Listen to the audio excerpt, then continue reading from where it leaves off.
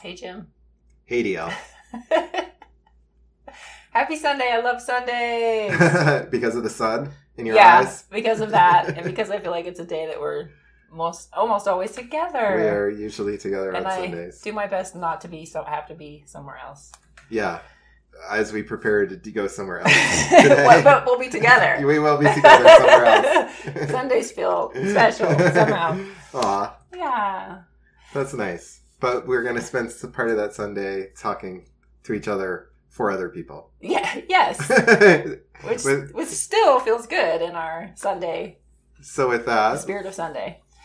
Yeah, we've started to get requests from our listeners. And what is our podcast that we're looking? The Intimacy Cadre Podcast. With Jim and DL. Yeah, we've been getting suggestions from our listeners. Hey, can you guys talk about this topic or that topic?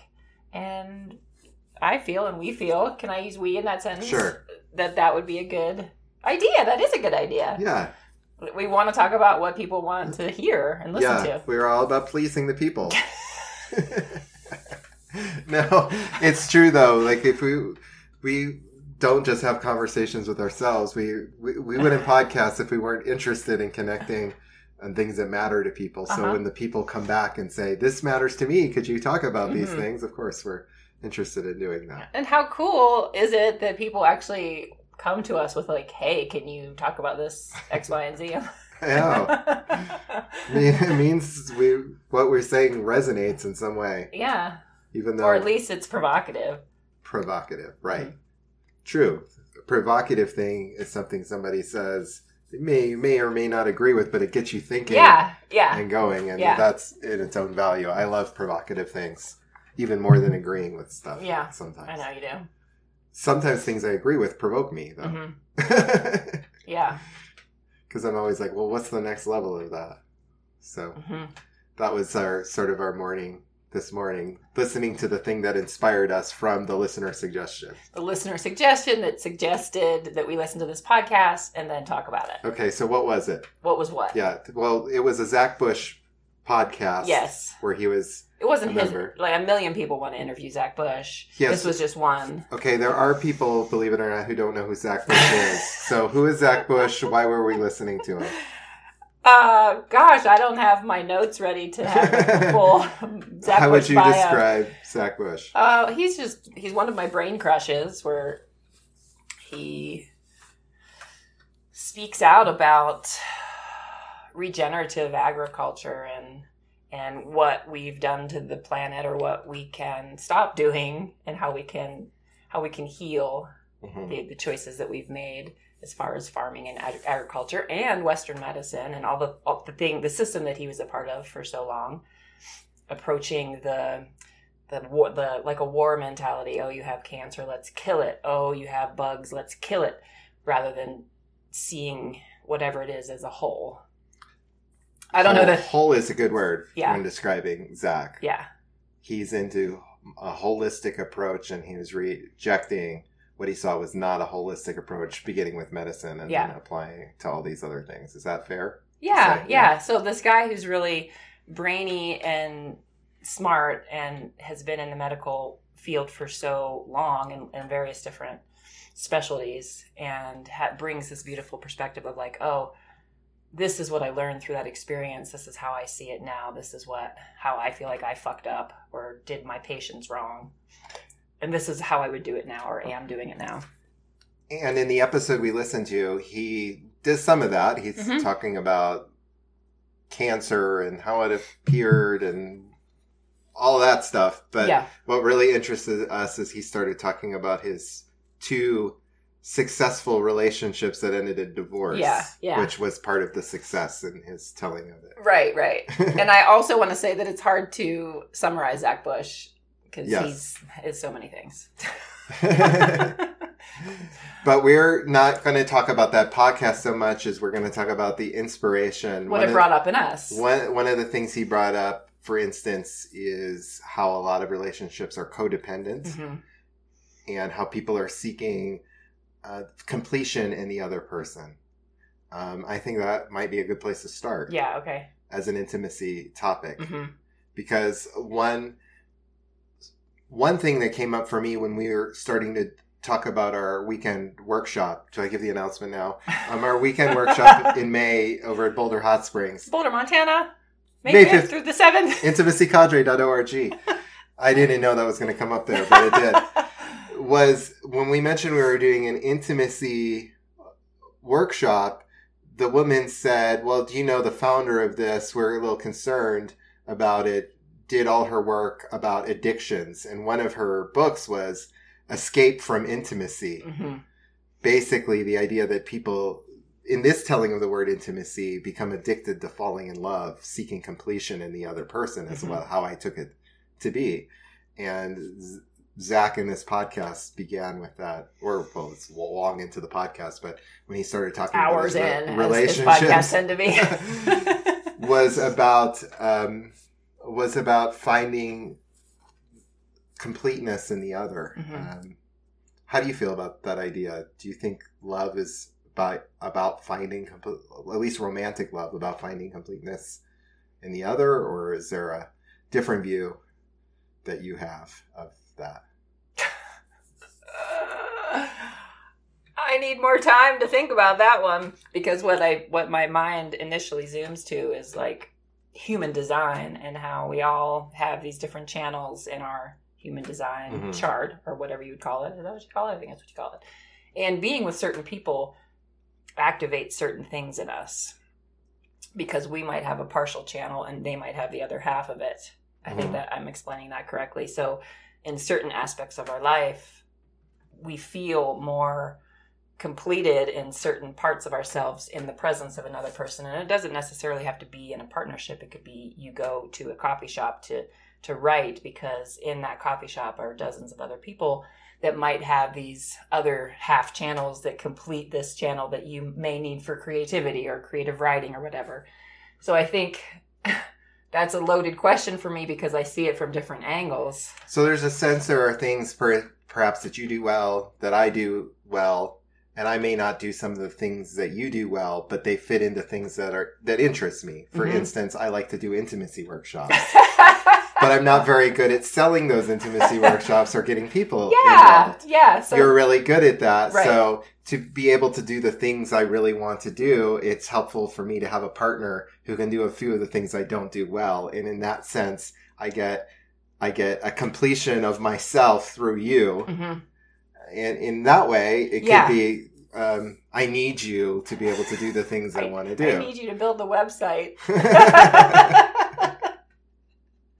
Or to crystallize a thought in a short moment, right? Yeah. So there's that. That doesn't feel like codependency, though. That feels like complementary, does it not? Yeah, it does. So what would be an unhealthy way for you of finding completeness in the other person? I don't know. I don't know if that's a part of my personality, is it? Like, I don't know if you've never sought someone else to make you feel good about yourself. No. So I think what he's getting at, and what I would agree with, is that we don't want to feel like we are inadequate in ourselves and need to find, we don't feel fully loved, we don't feel fully good in who we are unless someone is validating that for us.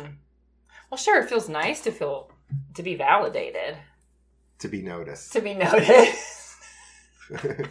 For sure, it does. But if you find you need that and you're getting that from your partner, if you feel like you are unhappy in yourself, and to feel whole as a person and who you are, and to feel loved, you need to feel that love from someone else, because you're so alone. If you don't feel that self-love, that becomes codependency. You need that to get from somewhere else, something that you probably can generate within yourself. Why you can't generate it for yourself, that's a whole longer discussion and worth having, because I think that's all about self-intimacy, and self-intimacy is a topic. Yeah. The question is, then there seem to be ways that we want other people in our lives for various things we want for our lives. Want, maybe need, if they're like a real hunger, like where is that line? And at the same time, we don't want to depend on someone else for our happiness. Like if we were no longer in relationship, it would be horrible to say you could never be happy again, or I can never be happy again, or I would have to find someone else, or I'm going to be alone my whole life. That feels a little sad, not conducive to healthy intimacy, leading to power dynamics, leading to what he was criticizing in the podcast over marriage, over contracts of control over the other person because of this need we have to stay bound because we don't feel complete in ourselves. And yet there are things we clearly want that we don't have. You know, we're attracted. Yeah. I'm attracted to women. You're attracted to men. Other people are attracted to other people who are not themselves, whatever gender they are. There's things that they can't get from just touching themselves, for instance, sexually, or can't get, for instance, of making intimacy workshops. And that does feel different, right? Yeah. People have always thrown around that codependency thing, and I feel like I've never totally understood it because I don't know that it's... Mm-hmm. Do you see those qualities in me ever? No. I think I'm maybe sexually a little codependent. That I've just realized, like, relatively recently. I'm like, oh, fuck, like, I want to be more dependent on myself for my pleasure. And, however, it's just more fun with you. And there's no human alive who's able to not have some social contact. It seems to be part of our nature to actually have a need for some connection socially. Yeah. Does that make us codependent because we are dependent on... Everybody's dependent. I guess technically we're codependent at a level. So what is it to be...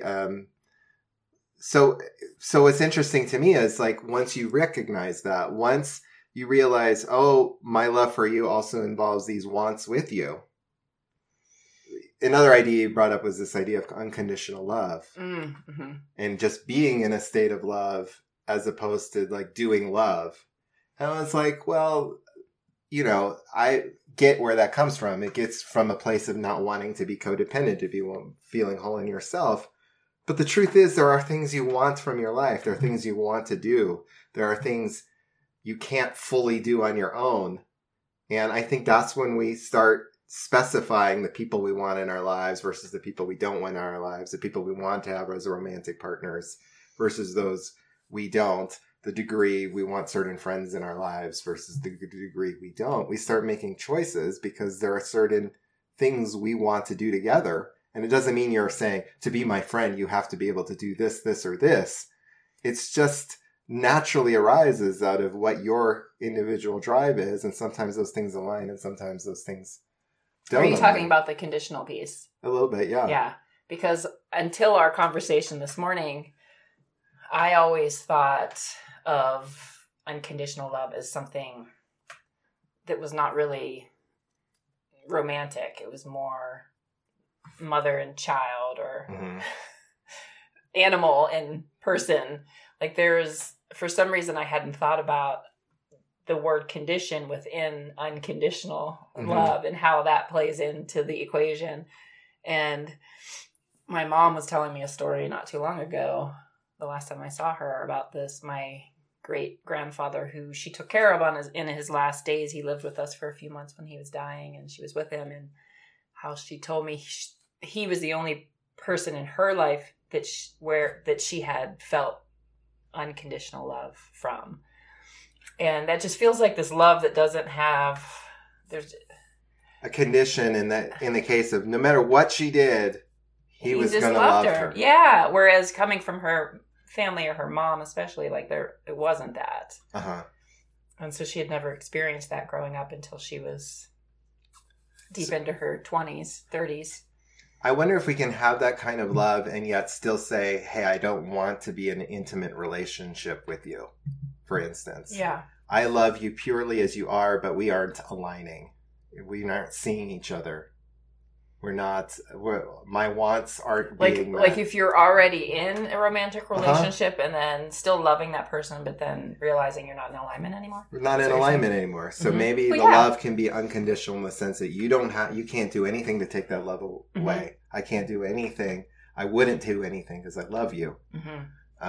But at the same time, we're not doing the things we need to do to be actually intimate with each other in the ways we want to be, and be okay with that. See that divorce as a success, for instance. Yeah, or the conscious uncoupling, or that whole thing of consciously both people recognizing that, there's still love there and they're moving in different directions. Of course, all of that would be to suggest love's not enough for romantic intimacy. Yeah, you could still love people and not want to be physically intimate with them. Not just physically. We're talking about all kinds of ways of being intimate. Yeah. Like in a romantic relationship. Or any. It could be, I can imagine that happens between friends too. Or there are clearly cases where children and parents don't want to have much to do with each other anymore. Yeah. But you wonder if that love is still there. I can't imagine not loving my kids unconditionally forever. And I know that there are families that don't feel that way.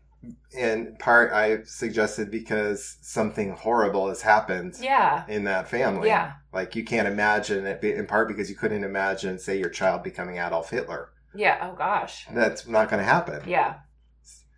That would be a test, though, right? Yeah. Can I still love my child? Oh, man. Probably you would. I imagine you probably would find a way to still love your child and not tie that. And at the same time, you'd have to probably resist all the things your child was about.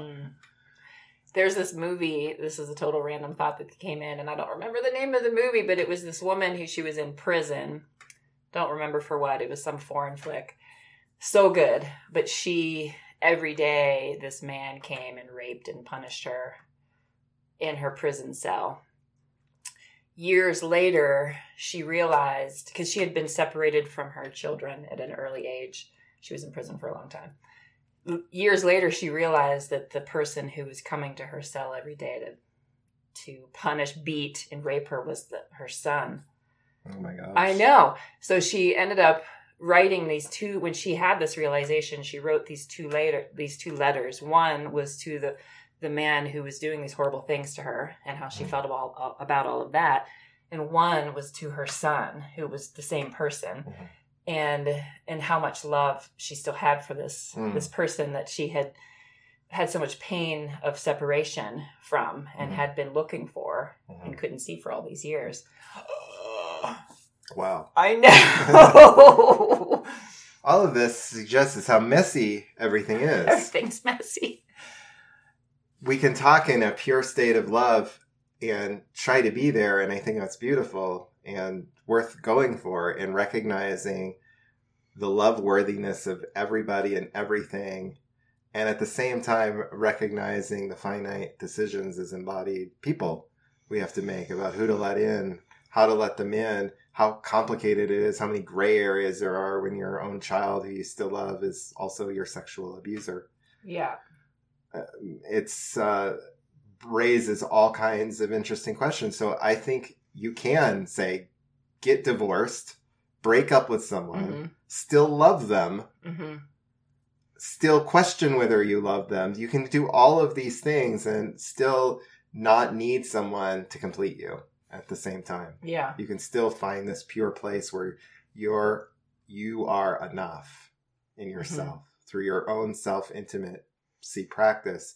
Realize you are the universe. You are a shining light, a beautiful everything all in your own. And yet still say, hey, that one over there looks really nice. I would like to get with it. Yeah. And man, I don't know if it likes me, and I don't know, and still get involved with the mess of it, and recognize and be okay in that. Be okay in both places. Be okay in the pure place and be okay in the messy place. I wonder what happened and when it happened that we as humans decided that we weren't enough. I don't know. Because I think that also ties into why there's addiction, and there's like this there's this place that we're filling. I feel like that's as old a story as whenever everyone does their Genesis story, like in the book of Genesis, it's a story like that, trying to figure out what the heck happened. What happened? Can you imagine? To people? What the fuck? In fact, in Genesis, I would argue it is them saying, "Hey, I'm not enough. I need to hide." Like in just that story alone, and there's all these other creation stories that I don't even know about, but I think they're often trying to get at that there's some, whatever the fall is, could be just a fall of not I did something bad, but at what moment did I think of myself as otherwise, as separate and as not enough? It feels like that's a common theme. You could add broken to that list too. Whoa. And people are constantly still in that place of, and we're not helped at all by our culture, by our love songs, by Disney, by any of it. Right. where these love stories are kind of sick. They're sick love stories. Yeah.